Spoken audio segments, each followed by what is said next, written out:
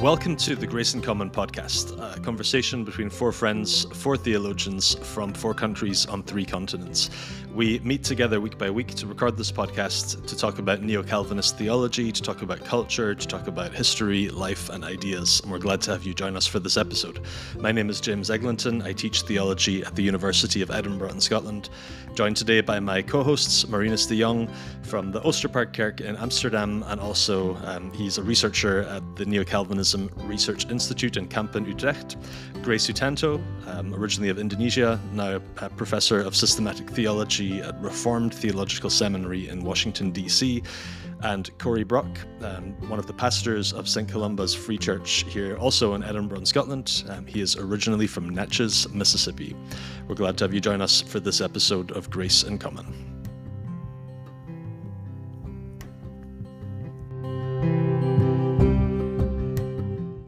This week, we're continuing our discussion of themes that we are taking from Cory and Gray's new book, Neo-Calvinism, A Theological Introduction, published this year by Lexham Press. And we're moving on to a discussion prompted by chapter 7 of the book, which is on the image of God and the fall. I think we were talking about the chapter before we started recording, and Marinus and I both, not as authors of this book, just as completely unbiased readers, we both loved this chapter. I think it's possibly my favorite chapter in the book.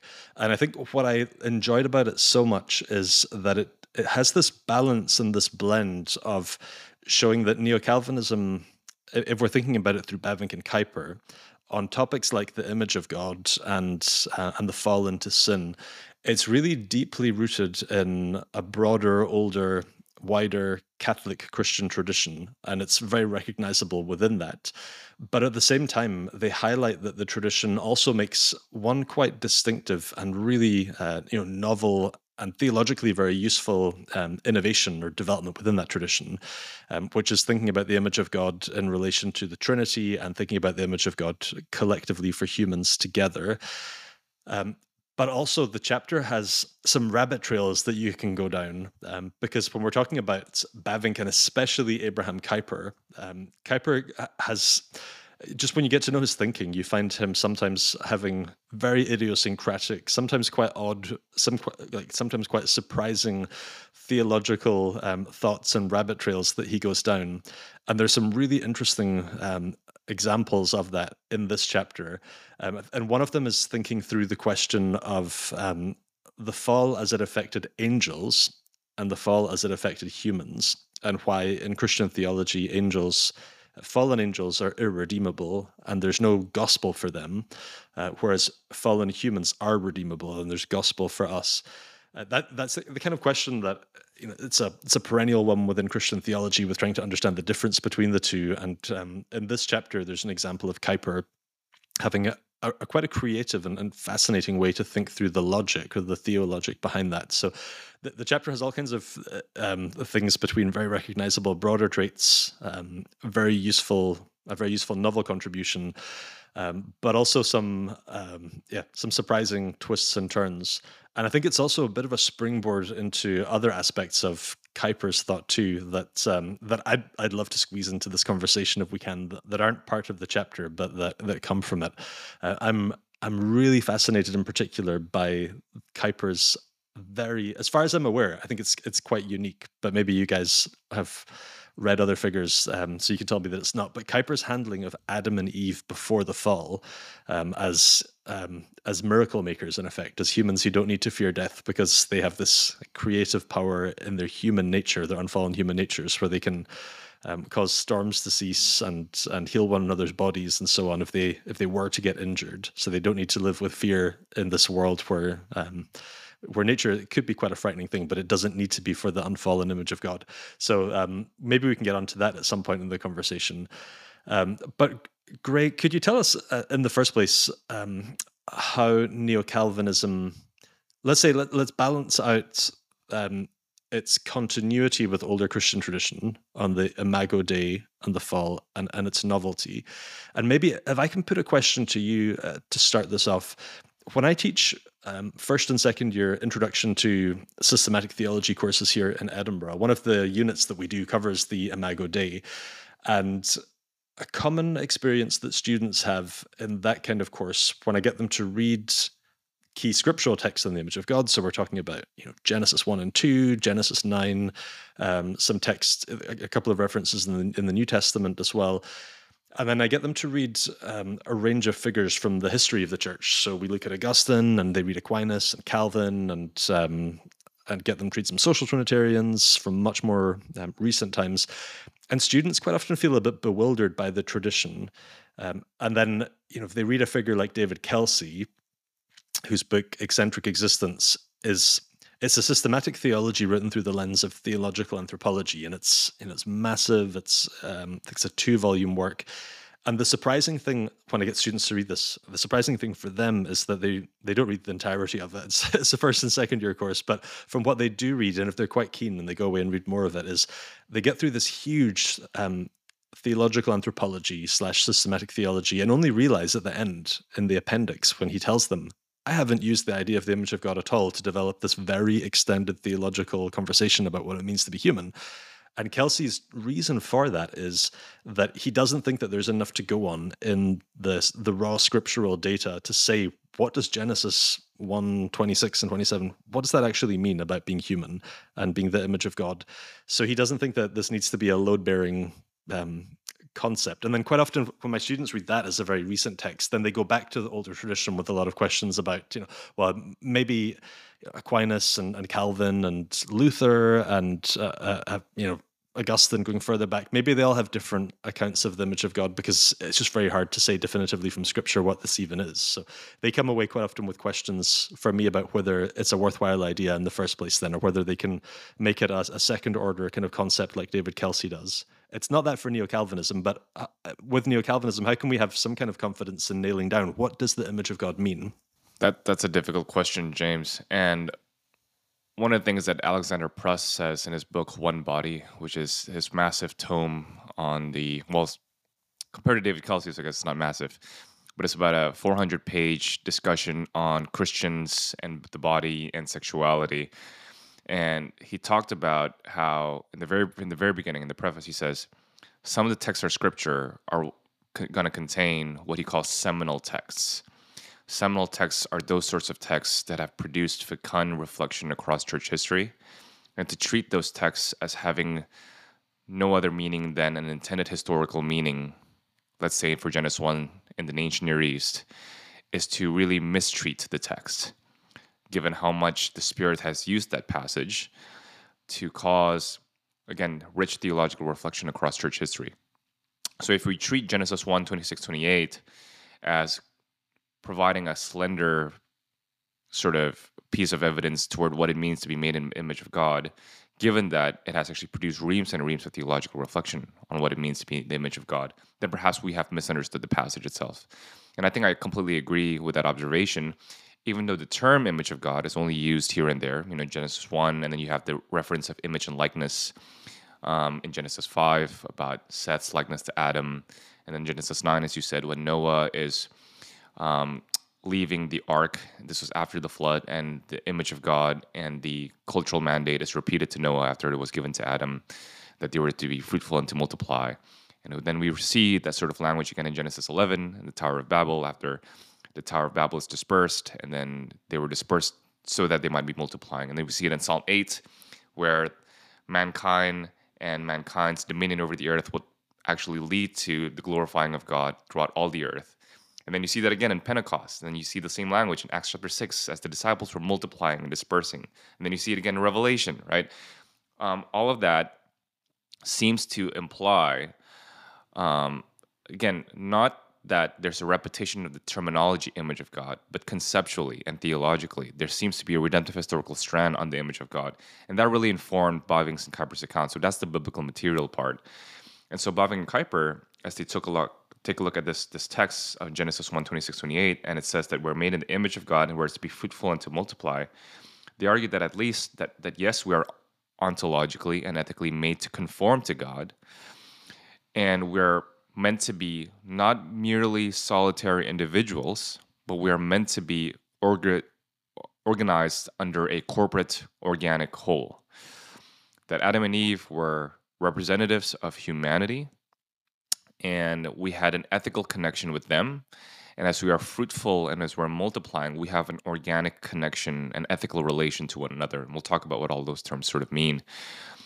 So you asked a question about how do we balance out the Catholic and tradition emphases on Bavinck and Kuyper, and at the same time, their novel emphases on Bavinck and Kuyper. I guess we'll start with the tradition first, and then we'll talk about the novel ones later on. The tradition, I think two concepts here are really important for image of God, for Bavinck and Kuyper. First is the archetype-ectype distinction, right? In classical Reformed theology, we get this from Franciscus Junius.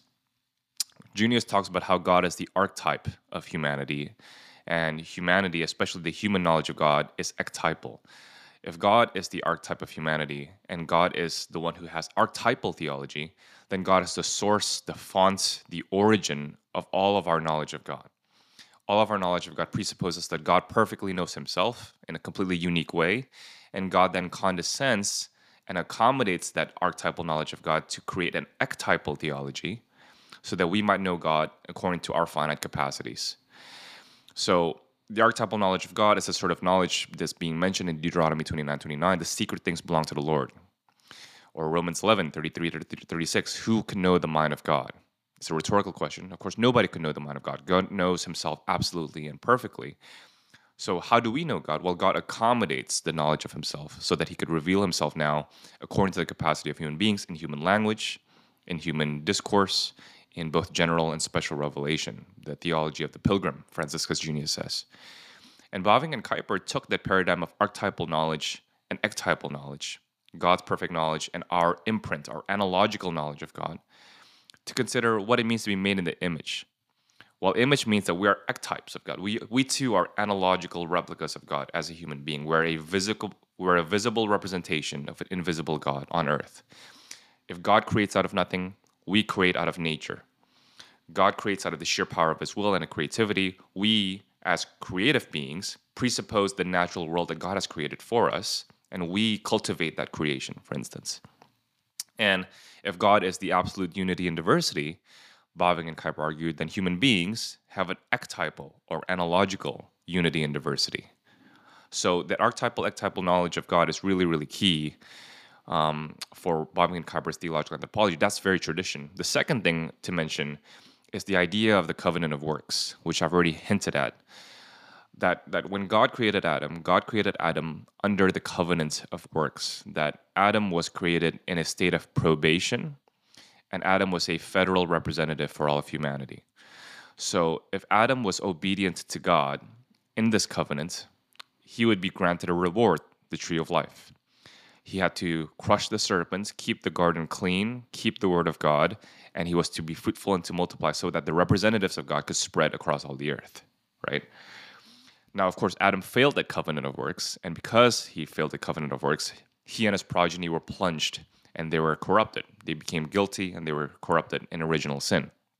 Now, the key question for this so-called covenantal or federal view is that how can Adam and his sin be imputed to his progeny? How can that be fair? How can God be just in imputing the sins of Adam to his fallen humanity? How can God set aside this one person to be a representative for the rest of humanity? Doesn't that seem unfair? Doesn't that seem like God is imposing on us a kind of legal fiction that connects us to Adam? Well, that's where Bavinck and Kuyper come in, and this is the very creative part of it. Well, they said, remember they were made in the image of God. And if we're made in the image of God, there has to be a corporate idea, because God is unity and diversity. We too are united to Adam. So the ethical relation that binds us to Adam is not some legal fiction, but it is in keeping with the triune shape of humanity. And this is not social Trinitarianism, because we're not saying God is like a group of three people or three consciousnesses. They're just cooperating together like one big family. No, God is simple, one essence, three persons. But analogically, in human beings, that looks like an organic whole, where there's a unity, and then there's a part that's connected to that unity, not by way of a metaphysical substance, the way God is, but by way of an ethical relation. There's analogies to that, when a professor falls, the students feel the impact. When a father or mother falls, the kids feel the impact. What the father and mother does impacts their children and the generations after them. So we're never just our own. We're never just autonomous atomistic individuals. We're always corporately designed to be influenced by one another. We reciprocate with one another.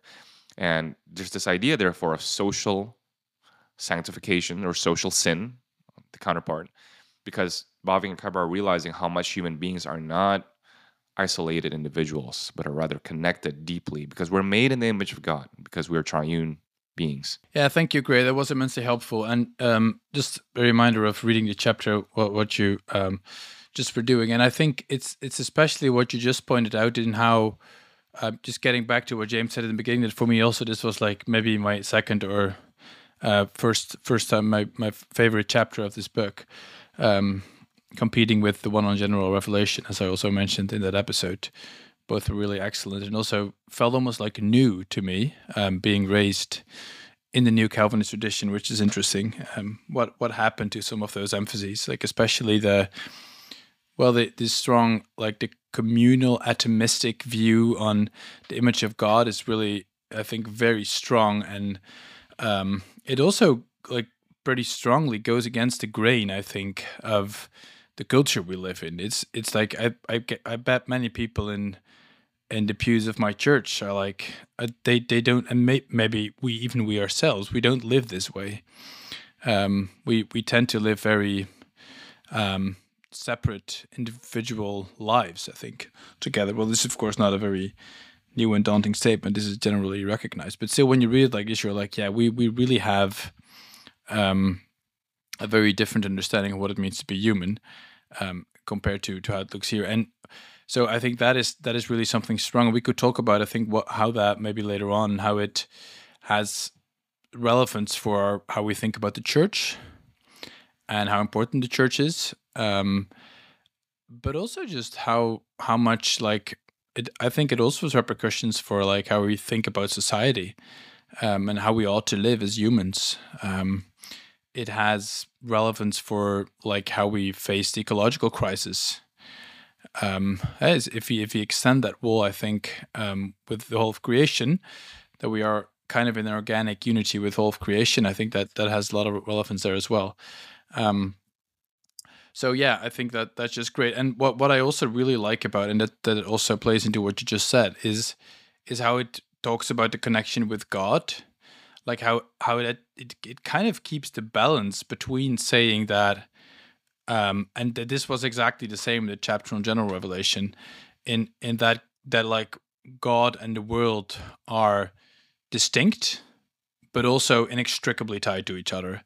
So I think that's really strong how it tries to do that balance, right? Not saying like it's something that is we can't really touch God. He is so transcendent and far away and different that it's almost deistic or maybe in a Barthian way. A lot of emphasis on transcendence, but not on the other hand saying that God is like a panentheistic view, that God is the world. And I think that is just getting at the heart of what Christianity is, trying to uphold this distinction. And Bavinck, I think, especially Bavinck in the first part of your chapter, does that so eloquently and keeps that balance really well. Yeah, I completely agree. And that's what, just a quick comment, that's what it means to be made in the image of God too, is that you're constantly in fellowship with God, whether you're breaking the fellowship or actually keeping the fellowship. That's the question, but you're always in some covenantal relation with God. And that's what it means to be made in the image. You're never free from God. You're either running away from him or you're running for him. It's very Augustinian. Johann Bavinck, of course, has great lines on that as well. Yeah, so something that gets said about us third wayers is that it's that we only punch right but not left. So I'm going to ask two questions, one of which punches in each direction, but they're not really punches. They're just they're loving. So with what this chapter has to say about Neo-Calvinism and a collective sense of the image of God, and tying this all into the fall. If we're thinking like further on the left side of the spectrum theologically than figures like Bavinck and Kuyper, there, at least in mainstream academic theology in the West, universalism in terms of salvation is a really common idea, largely through Karl Barth's influence in the mid-20th century. Why is it that Bavinck and Kuyper, as people who, they'll talk a lot about universalism, but they mean that in terms of the Catholicity of the faith. They don't mean it in terms of salvation. So they're not, in terms of salvation, they're not universalists, and yet they have this collective sense of, they'll talk about collective sanctification, collective structural guilt and sin and so on, and a collective sense of the image of God. I mean, there's one striking line from Kuyper in your chapter where you quote him in saying that God does not love individuals, God loves the world. So what is it that produces a figure who can say that, but who isn't, in terms of salvation, a universalist? So that's the punching left question. And the punching right question is, if we take the same quote, God doesn't love individuals, God loves the world, that'll probably make a lot of evangelicals cry when they hear that, because it sounds like it's so anti-individualistic. And at least in the West, evangelicalism is so individualistic. So so if you could follow this up after that, what can evangelicalism in a Western sense today learn from some of the collectivist emphases in how figures like Bavinck and Kuyper think about the image of God and the fall? Yeah, thanks so much for that, James. And good points on both, addressing right and addressing left, quote unquote, issues. Yeah, I think when Kuyper is saying that, God loves the world and not just individuals, and Bavinck has lots of lines like that. God loves humanity. God doesn't just love isolated individuals. God doesn't just care for you and your soul. God cares about you and your ethical relations to everyone. All of that is replete in the Reformed dogmatics. I think they're reflecting on the grand narrative of Scripture of humanity's kingly and representative role in creation.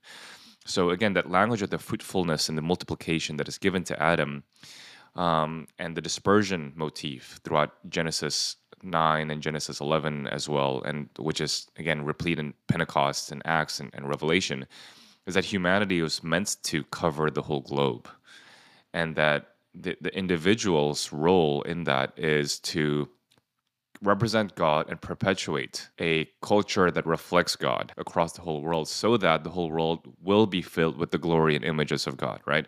So, I mean, this is kind of common parlance now in biblical studies, that in the ancient Near Eastern world, which is the background for Genesis, the gods would leave an idol or an image in particular temples to be representatives of their dominion and authority within that temple and within that domain.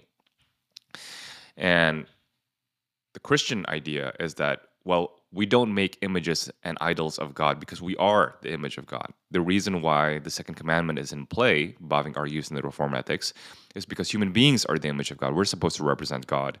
And so we're the quote-unquote icon, the idol. And we have to, therefore, show that God lovingly is in dominion over the world by our analogical dominion over the world, cultivation of the world. This is a better term, because dominion could be after the fall, leading us to hubris, and that's not good. So Ephesians chapter 2, verses 13 to 16, I just lectured on this yesterday in class. God is intending to kill the hostility between Jew and Gentile by creating in us, through Jesus Christ, one new man, though many humanities, right?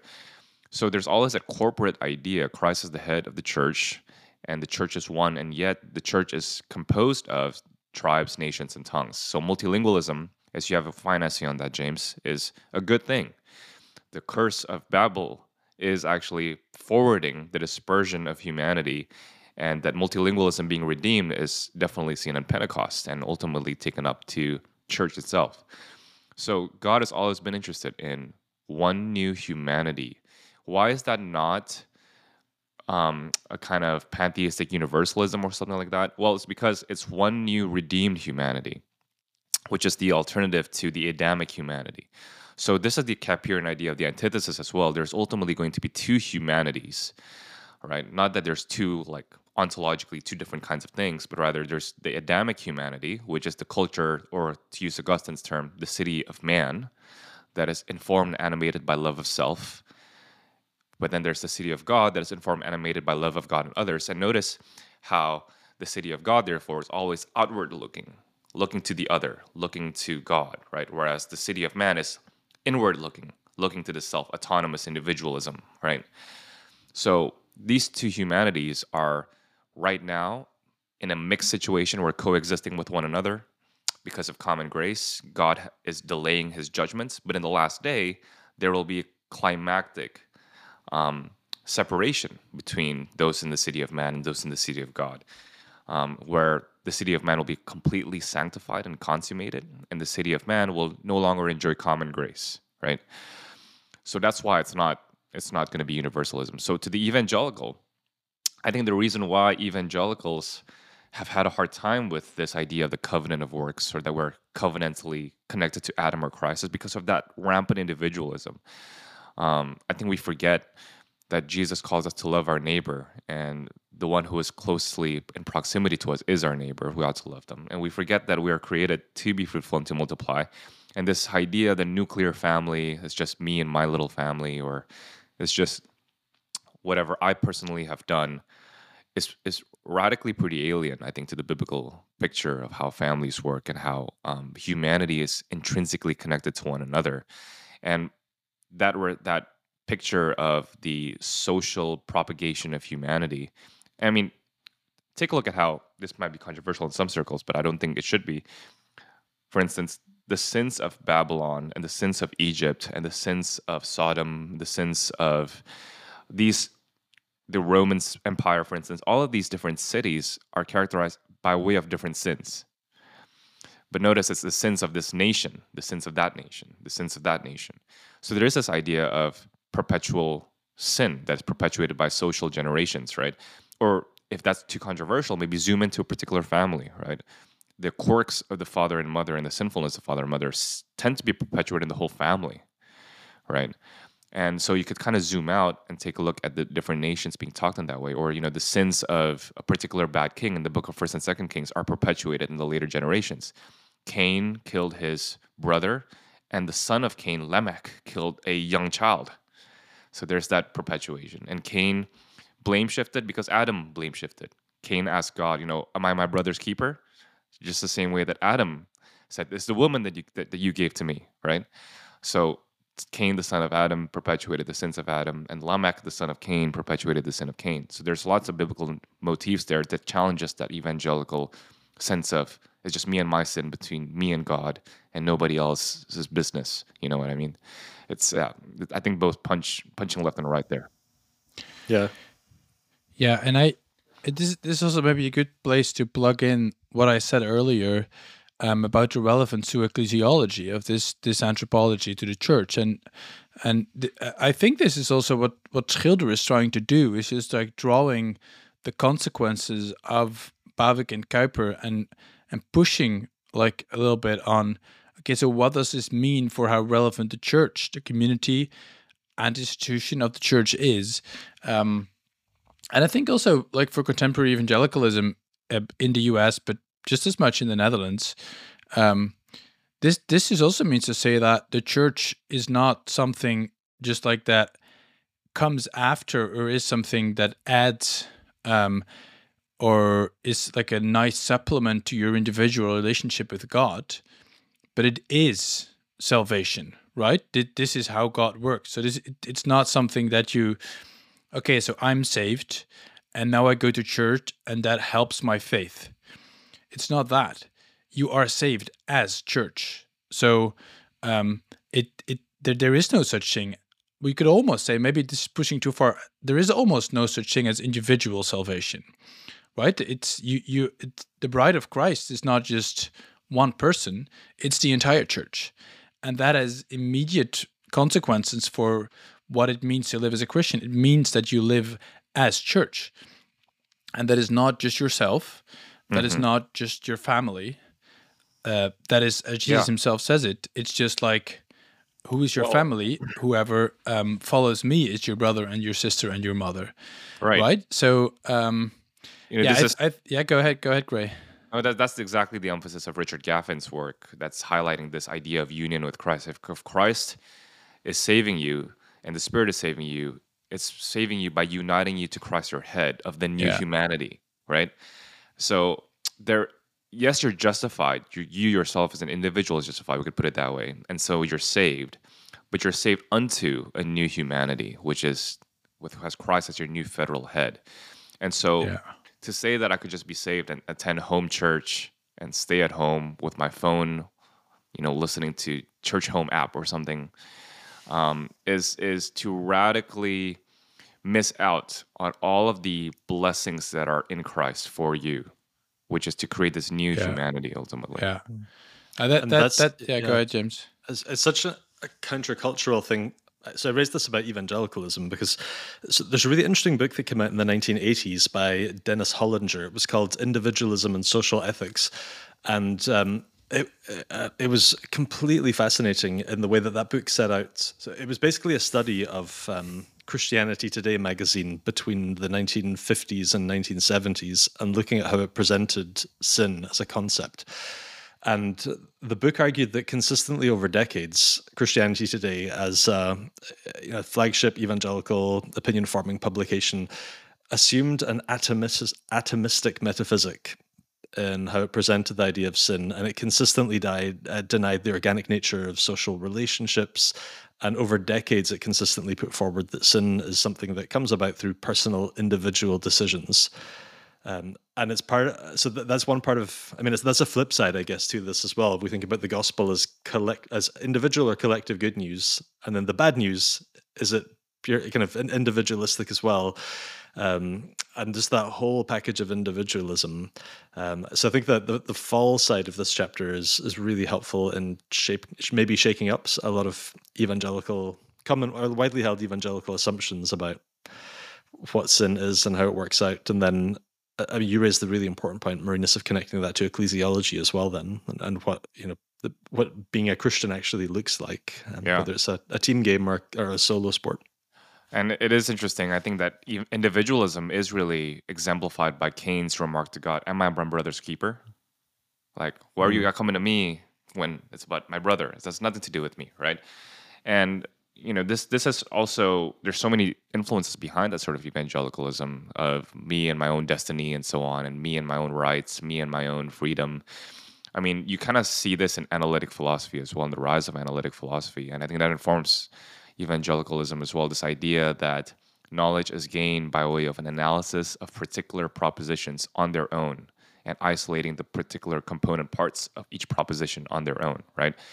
So analytic philosophy was birthed out of a reaction to English and German idealism with its grand motif of understanding, knowledge in terms of seismic shifts in history or in terms of grand narratives that actually implicate the whole of society and the way your imagination is formed. And Bertrand Russell and Frege were reacting to that and were saying, no, that's not how knowledge works. No, let's just isolate particular parts. That's not a helpful analysis of how knowledge is, because that's unverifiable. And ironically, I think you see that sort of response too when people talk about social sin or social responsibility. It's unverifiable. Like, where is the responsibility end, or where does it stop?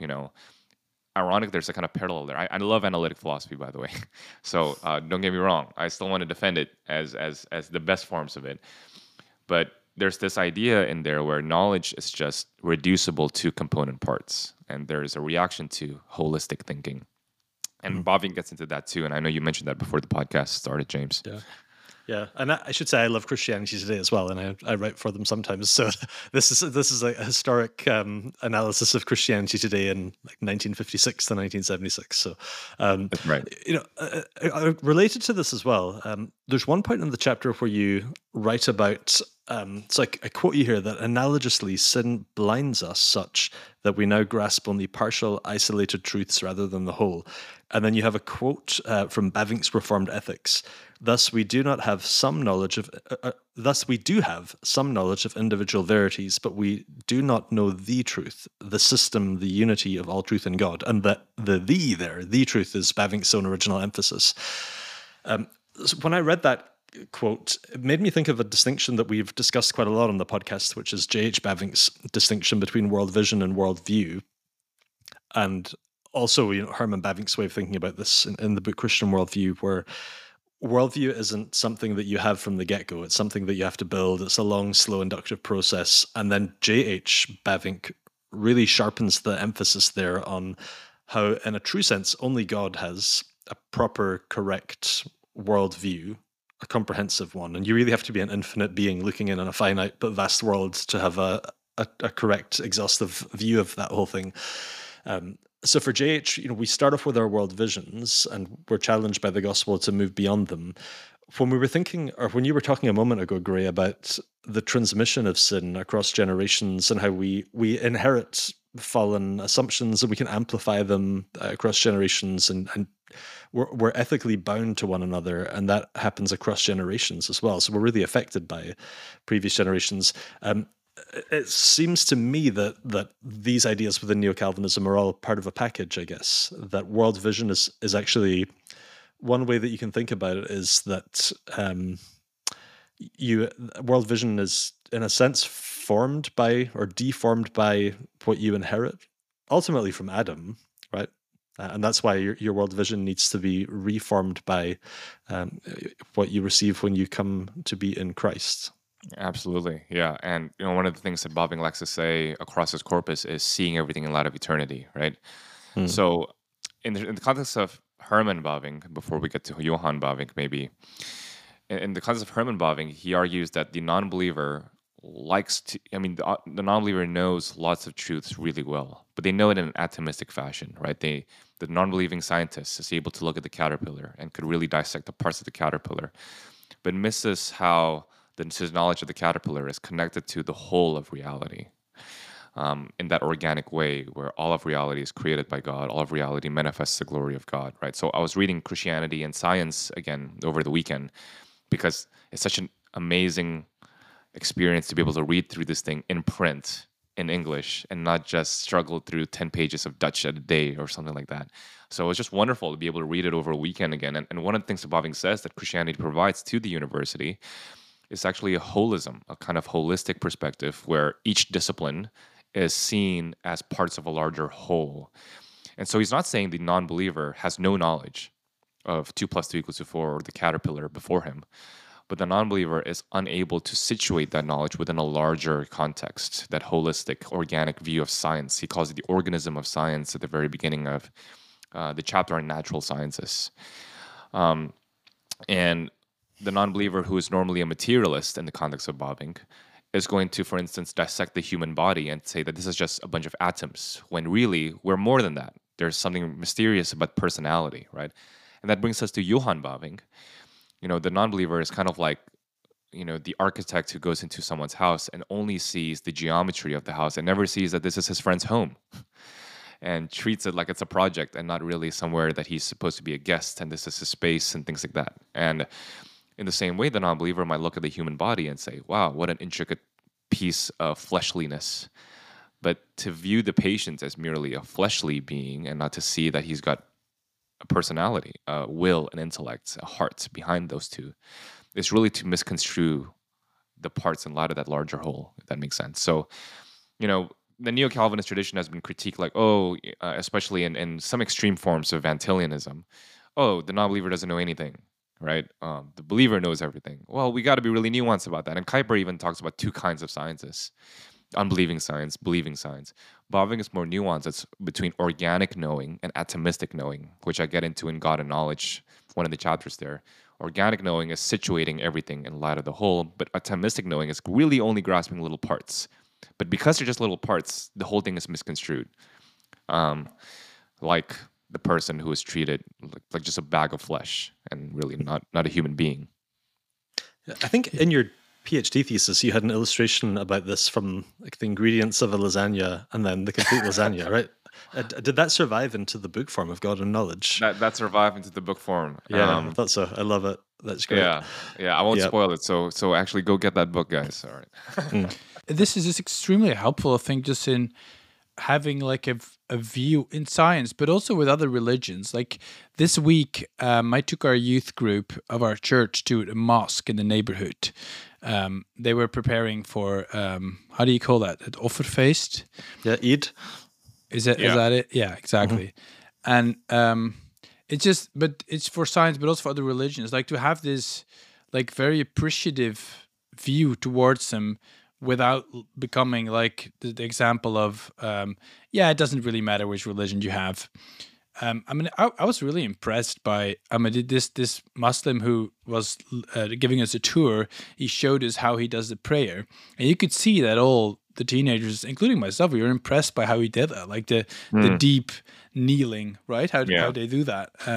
Yeah. And I know Kuiper was deeply impressed by it when he traveled around the Mediterranean and was in Istanbul.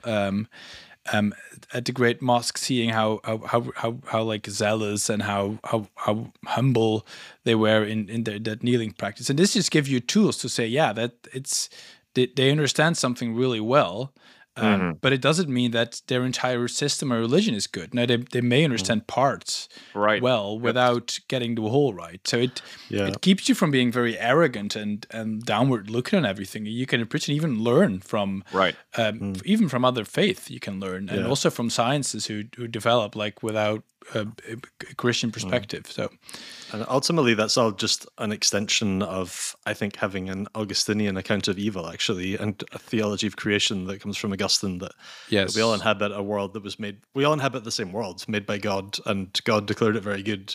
We have to work with those building blocks. Exactly. So, but because of the fall, the way that we do so is very disordered, but differently all over the place.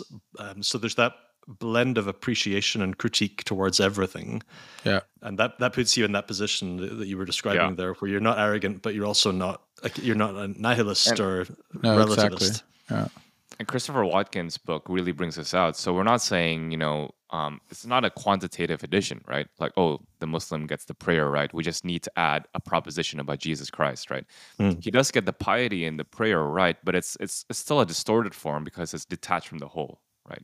Because what's the motivation for prayer? Where it's earning and it's piling up good works over bad works or something like that. So we're not saying that the non-believer just needs supplementation, like you were saying, Marinus. The non-believer's sense of the human being as just a bag of flesh is, yes, partially getting something right, but because it's so detached from the whole, the part that we got right, our physical nature, is itself mistaken in a sense, right?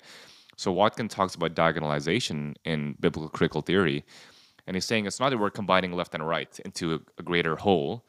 It's that both left and right are groping at this massive truth that we see before us in Revelation, and the image of God is cutting across and transcends the binary between physicalism and pantheism, right? It's not a combination of pantheism and materialism. It's something way more. We're dignified and we're humbled. So that greater whole idea, an organic whole idea, is so much richer than just, the non-believer knows 500 propositions and Christianity adds 12 propositions, and now they have a complete worldview. Yeah, and it's really a difficult balance to be in, I think. Also, just like for not also for theologians, but also just for like Christians who just have a job and don't and just working every day to keep this balance. It's a difficult, not an easy imagination to have, and I think it's really important that pastors train their people to look at the world they live in this way, like to say both, to not become like completely relativistic, and also not be just arrogant and judging and withdrawing from everything. Because our differences are epistemic and ethical, not ontological, right? We're all made in the image of God. We're all living in God's world. We might have epistemic differences. We might behave morally differently, but it's still the same world. Very Augustinian. I love it. To change the topic slightly, because I think this is such an interesting example of a rabbit hole that we could go down with Kuiper and Bavinck, and it's dealt with explicitly in this chapter. I just want to run this by you, Gray, to make sure that I've understood it correctly, and then therefore it could be maybe really interesting for readers. So the question of why fallen humans are redeemable, and that there's a gospel for fallen humans, but there isn't a gospel for fallen angels. And I think that the assertion that there isn't a gospel for fallen angels is a very consistent assertion across the whole narrative of Scripture. You have angels longing to look into the gospel as it applies to human beings. You have in Revelation, it looks like a very definitive eternal rejection of fallen angels and so on. So what comes across in this chapter that I find so interesting and really clear and helpful to think about is that in the creation of angels, according to Bavinck and Kuyper, they're created in their final perfect state. Like, they're not created in a state of becoming. Or we could think about it in the categories of protology, so first things, and eschatology, last things. So in Neo-Calvinism, you have again a very consistent across the tradition, a consistent view that protology is eschatologically oriented, or is eschatological in character. So protology contains eschatology. The doctrine of the last things is baked into the reality of the first things. So the creation is made for recreation, or for consummation, or for glorification. That's there from the beginning. And actually, if you read a figure like Gerhardus Voss, eschatology actually comes before soteriology. So the glorification, the doctrine of last things, is there before the doctrine of salvation, because protology is eschatological in its character. But this works out differently for angels and for humans, because if we think about it like this, for angels, their protology and their eschatology, or their first things and last things, the state they're created in and the final state, the highest that they could ascend to be, is the same thing. And that's the state in which they fall. And therefore, I think if I've understood the chapter right, that's at least part of the explanation of why they're not redeemable, because they've fallen in their complete state. Whereas for humans in Neo-Calvinism, and I would just argue in the Bible, protology and eschatology are really stretched out. So the state in which the world comes into being and humans are created is not their final state. So they're just drawn out quite considerably. And the state in which humans fall is not in their complete state. They're made in a state of becoming, and they haven't reached the end of that yet. And then the gospel is actually solving the problem of sin that enters into the equation, that stops protology from proceeding into eschatology. So therefore, is that at least part of? I mean, obviously we could get into the will of God and election and divine decrees and so on as to why there is a gospel for humans and not for angels. But that comes across in this chapter as a significant part of the story anyway. That angels fall in their completed state, because eschatologically, that's already been realized for them at creation. Their eschatological state, they're already perfect to an extent, and yet they fall. Whereas for humans, we fell at a different stage of eschatology, on the path of eschatology towards or protology towards eschatology. Yeah, I think that's at least part of the answer. And human beings are in a state of becoming, and so therefore they have a trajectory that is still before them and it's not yet finalized. But I also think, and I probably need to review some of the material in the dogmatics here, but Bavinck has some really arresting lines of why human beings, as made in the image of God, make them intrinsically able to be redeemed. Because as image bearers, we have a connection with a federal representative, whereas an angel has no possibility of a substitute given for them, because they are not connected to one another by blood relation in the way that human beings are. So when we think about human beings as made in the image of God in the way that angels are not, there's a unity and diversity motif. Adam, or Christ, has a federal head that unites all of humanity, whereas angels do not have a federal head, and hence they do not have a representation because they're not made in the image of God.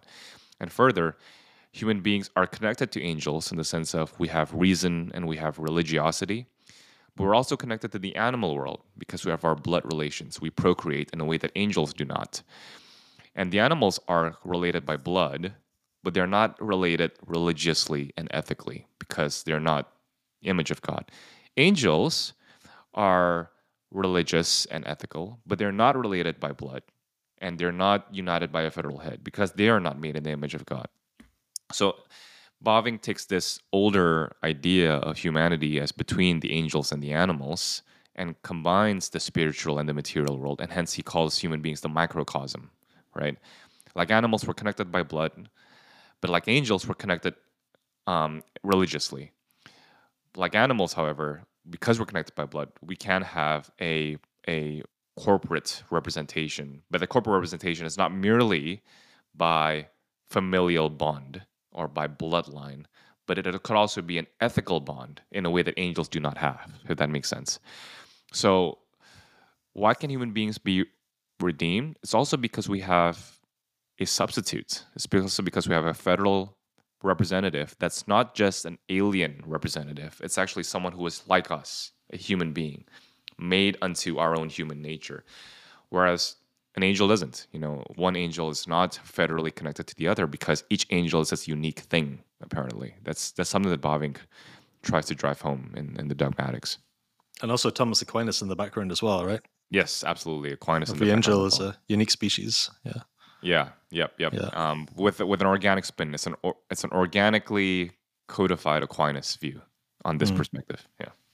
Whoa. So Bavinck was a Thomist. A romantic Thomist on some issues. Yes. Yeah. Okay. Yeah, I think that whole discussion is really interesting.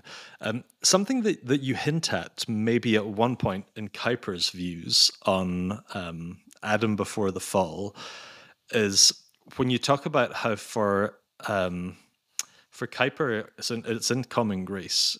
You quote Kuyper that at creation, the first humans had original righteousness, an unhindered body, and the perfections of wisdom and holiness, while yet facing a moral battle through which he could be brought to the fullness of life. So the idea of an unhindered body here and having original righteousness and the perfections of wisdom and holiness for Kuyper is really fascinating. And as far as I'm aware, very idiosyncratic. So I'm thinking here of what he writes in the early chapters of Pro Rege 1, where he has, as far as I'm aware, a very odd and unique account of Adam and Eve before the fall. And when I read this, Adam and Eve almost struck me as Tom Bombadil style characters from Lord of the Rings. So, Tom Bombadil has this backdrop of the world around him where there are all kinds of potentially frightening things. There are all kinds of natural causes. The world could be a dangerous place. It's full of life, but also there could be dangers out there. But Tom Bombadil is completely serene. Like the world out there seems to have no effect on him to take him to anything other than life. Like death just doesn't seem to have a hold on him. It can't latch on. And Bombadil is very serene. And Kuyper's account of Adam and Eve before the fall is like that. So Adam and Eve had they were like miracle makers walking around the earth. So the way that Kuyper gets into this is actually talking about Jesus in the Gospels and the miracles that Jesus performs. And Kuyper says that Jesus actually did all of this through the power of his unfallen human nature. So when Jesus commands a storm to be still, or when he multiplies loaves and fishes, that's not actually, let's say, power that is drawn from his divine nature. He's actually able to do that because he's human, but he's the second Adam. And he's just doing things that the first Adam could have done as well. And that's part of the serenity of Christ in this world, that he doesn't, like death has no hold at all on Jesus. Death can only catch Jesus if Jesus lets death catch him. No one can take my life from me unless I lay it down. And that's how Jesus walks through this world. But Kuyper says that that's what an unfallen, impeccable human existence should be like. And that's also why Jesus, because he's an unfallen human, is able to heal other people, because he exudes life. And not only can death have no claim on him, he actually can reverse the effects of death and the effect where he comes across them. So Kuyper, I mean, he speculates a bit on this, shall we say. I find the ideas really tremendously attractive in lots of ways, but Adam and Eve, when they're commanded to be fruitful and multiply, to spread across the earth, are spreading across an earth in Kuyper's imagination that on its own presents all kinds of dangers to human beings. Oceans, waves, earthquakes, rocks that fall down the side of a mountain as humans are spreading out across the place. But hypothetically for Kuyper, let's say Adam had fallen and broken his leg. Eve could have healed it, just as Christ healed the illnesses and injuries of people around him. So they had no fear of that at all. And even so, I mean, for Kuyper, there's predation in the animal kingdom, but the unfallen Adam and Eve had no fear of animals. They could just command them to be still, and they were. So the Adam and Eve have their words have almost the creative power in this world, not in the sense of being God and being able to speak matter into being, Right. but their words were words of power as the image of God that had a mastery over the creation. And Kuyper says that this was an aspect of being human that was lost in the fall. Yeah. Which I find completely fascinating to have that Christology in the first place, but then to retrospectively to rethink your Adamology and your Evology. It's a very Adamic Christology, and because perhaps we can say Christ was the perfect original human being, he had perfect communion with the Spirit, and hence independence on the Spirit as well. He can be working in conjunction with the Spirit in all those ways. So there's a kind of Adamic spirit Christology. Somebody needs to write an article on that, by the way, because there's lots of essays out there on John Owen's spirit Christology, and there's some kind of projection there motif to an Owen. So somebody should pick that up. Maybe James, you could write an essay on that too. But I'm thinking about it. Yeah, I'm very attracted to that idea as well. It's definitely, I think, implied in Genesis chapter 9, right? When the cultural mandate is repeated to Noah, it's a little bit different than in Genesis chapter 1, because now there is the bloodshed of men, and any animal that comes after man, blood will be asked of the animal as well. So it's almost implying that before the fall, there would be no danger and therefore no fear on Adam with respect to animal predation, for instance, because blood would not be shed of man. And so Adam had royal dominion over the animal kingdom. So I think the Genesis 9 material has been and has given exegetical impetus to a kind of reading in that respect as well. So I'm very open to that idea too, and I think we try to hint at that in the chapter, but again, it goes more deeply than the chapter. Yeah, and maybe just to, well, this is of course a question. So I'm just having some second thoughts whether it works exegetically also. I mean, isn't like when you read the Gospel of Mark, for example, and take the way, and constantly the question is for Mark, who is Jesus? And he can do this. Like that he can do this. There's the storm, there's the healings, there's the authority in his sayings. And it seems as if he is saying between the lines, the conclusion is, this is the Son of God.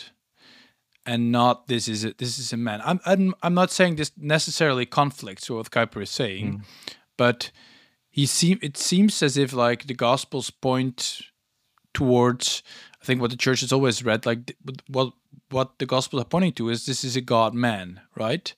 And not just a man in its original form, right?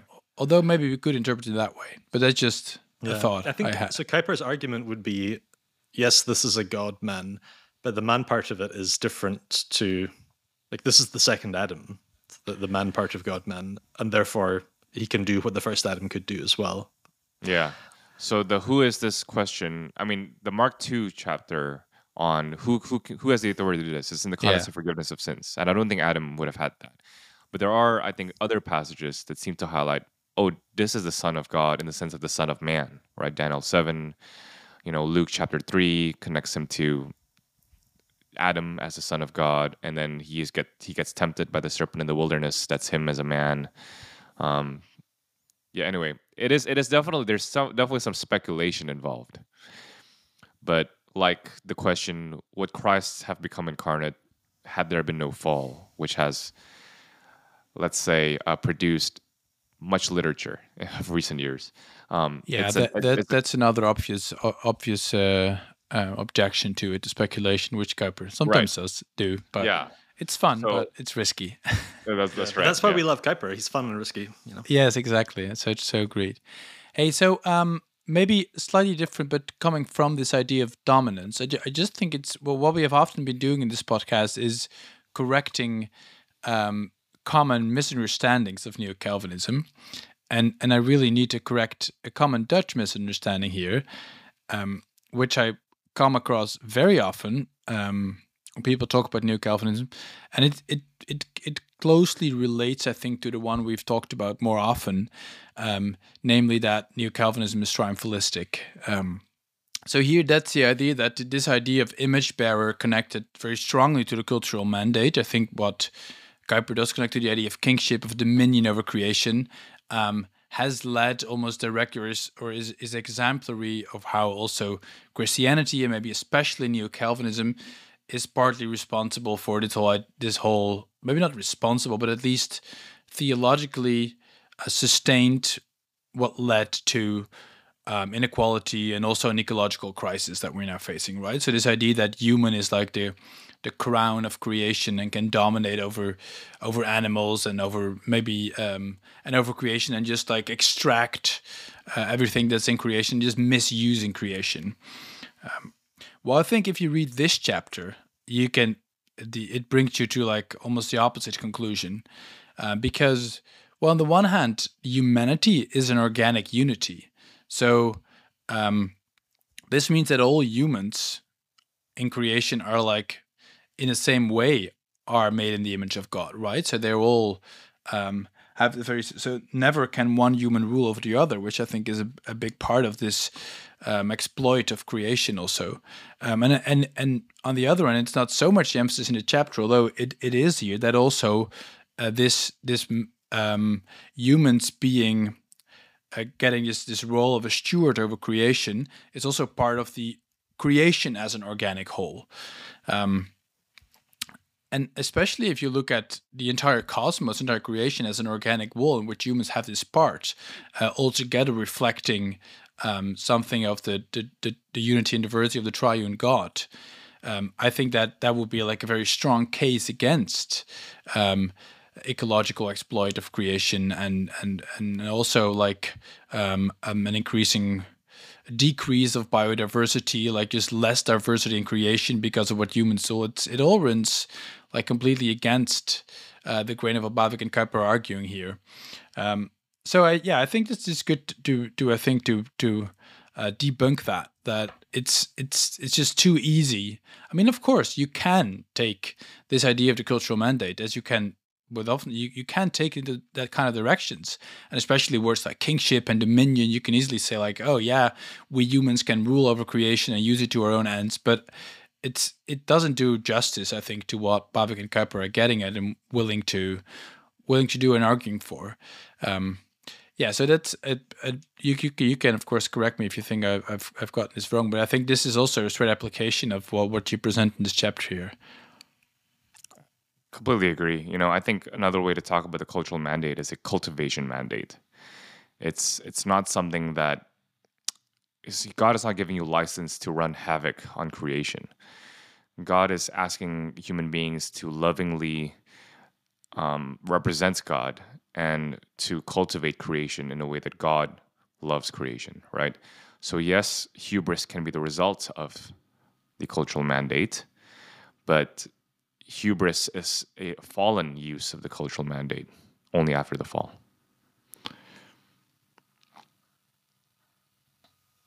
Yeah, I agree, Gray. Something that I really like about this chapter is the emphasis on how one way that the Neo-Calvinist tradition expresses the creature-creator difference is to say that because this is God's world, the world of the Trinity, everything in this world is like the triune God, and yet the triune God is unlike everything else, which I think is it's a helpful nuance to take in drawing out the creature-creator distinction, in teaching us how to value the world in which we live, and also how to worship God as the creator of this world and as its redeemer as well. So this has been a really helpful discussion. I've enjoyed being part of it with each of you guys. So we thank you for joining us for this episode of Grace in Common. If you enjoyed the episode, please do rate the podcast through whichever podcast app you use, and please remember to subscribe as well. Then you get these automatically downloaded whenever we release a new episode. If you like the content and you want to support what we're doing, we have a Dropbox, which has been used so far to fund a new mic for Marinus to get our audio quality up. So the Dropbox details are there as well in the show notes, as are references to books and articles that we've mentioned in the discussion today. So we thank you again for joining us. This is Grace in Common.